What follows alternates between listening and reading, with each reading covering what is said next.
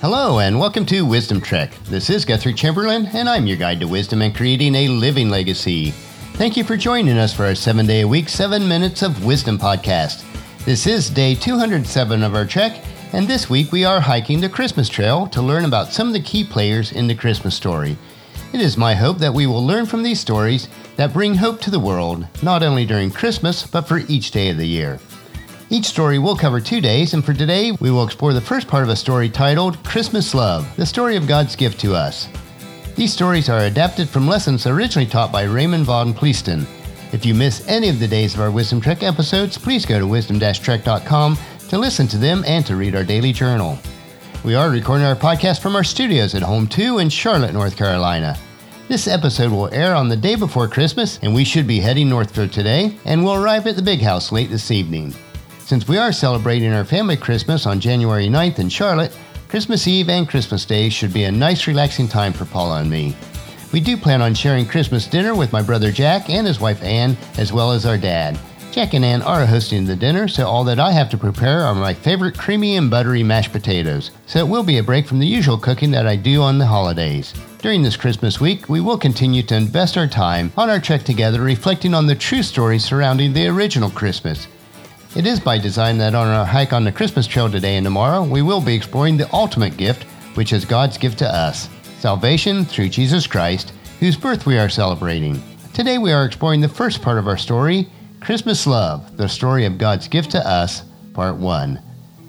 I want to start with a story that I read recently, and it goes like this.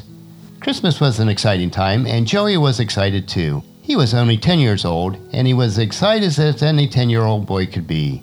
For him, Christmas was still the time of wonder. He did the things that most 10-year-olds would do. He played ball, rode his bike, climbed trees, went fishing with his dad. He was a happy kid. He just enjoyed life, every part of it. To him, life was full of wonder and amazement, and Christmas was the most wonderful time of the year. It was Christmas Eve, and the ground was white with snow. It was cold, and it was clear. The stars were so bright that night, and they seemed so close you would have thought you could reach out and touch them with your hands. The family was on their way to their grandparents' house. That was a family tradition. Joey could hardly wait.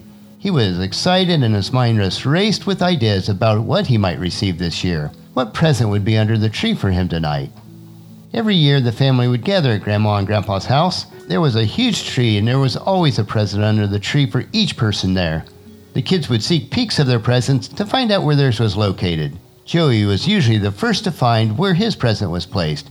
But this year it was different. He didn't find it right away, even though he had searched all over. He began to worry because he couldn't find it. But then his eyes caught a big box in the corner. It was a huge box, the biggest present that he had ever seen. He slowly walked over to it, and sure enough, written on the tag were the letters Joie. He was grinning from ear to ear. His eyes were wide with excitement. Grandpa always handed out the presents, and Grandpa was not very fast, but this year he seemed especially slow, and wouldn't you know it, Joey's name was the last one called. As soon as his name was called, Joey bolted up to Grandpa. "Is this really mine? Is this big present mine?" Grandpa reassured him it was. As soon as he knew it was, he tore into the package, and what do you think he found? What do you think was inside that large box? What was this best Christmas present Joey had ever received? So my question is, what do you think it was? Well, I will leave that to your imagination. What would you like to have in your present? We all have an idea of what the best present would be, don't we? We can call to our mind the picture of what that present would be. How do you measure the value of a present? How do you judge its worth? By its size? By its weight? Do you judge it by its cost or perhaps its usefulness? What I would like to do today and tomorrow on our trek is to examine God's present to us. It is wrapped up. It has bows on it. It is standing in a corner, and it is large. I will read from God's Word, the best present of all time, which is found in 1 John 4, 9 through 11.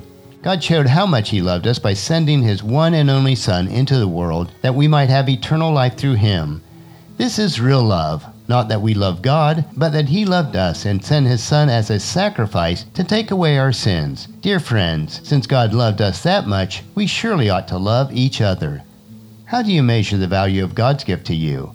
Now, I would suggest 3 ways, but the first one we will explore today, and we'll save the final 2 for Christmas Day. The first way we measure the value of God's gift to us, God's gift to you is measured by its usefulness.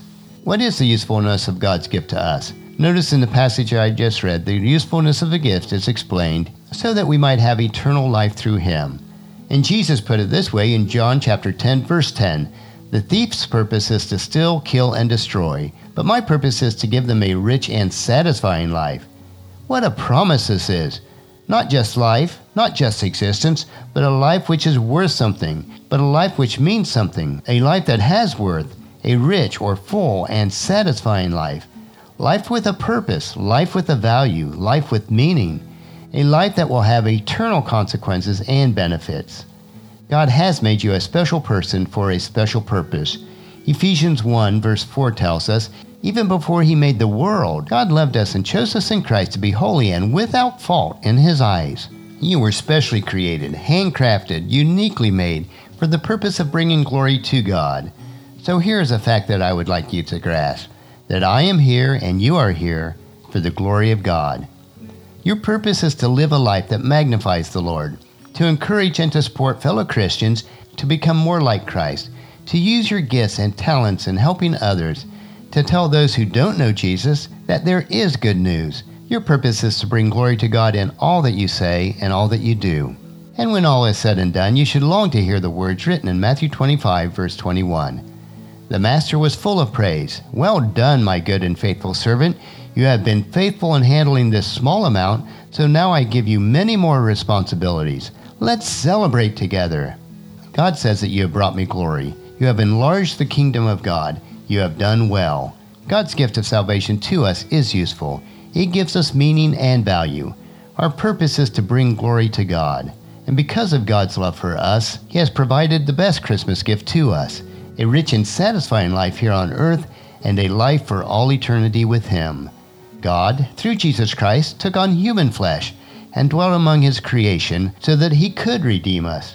This Christmas, take time to reflect on this wonderful gift that God has given us and fulfill your purpose of bringing glory to God. Tomorrow we will explore the final episode of our Christmas story series this week with part 2 of Christmas Love, the story of God's gift to us.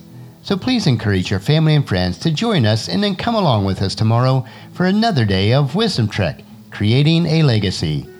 That will finish our podcast for today. Remember to listen to your daily dose of wisdom each day at wisdom-trek.com, or you can subscribe at iTunes, Google Play, SoundCloud, Spreaker, YouTube, or any of the other social media channels. And please share Wisdom Trek with your family and friends through email, Facebook, Twitter, or in person as you meet with them, and invite them to come along with us each day. The journal for today's trek can be found at wisdom-trek.com. Thank you so much for allowing me to be your guide, your mentor, but most importantly, your friend as I serve you through the Wisdom Trek podcast and journal each day. As we take this trek together, let us always live abundantly, love unconditionally, listen intentionally, learn continuously, lend to others generously, lead with integrity, and leave a living legacy each day. This is Guthrie Chamberlain reminding you to keep moving forward, enjoy your journey, and then create a great day every day. See you tomorrow.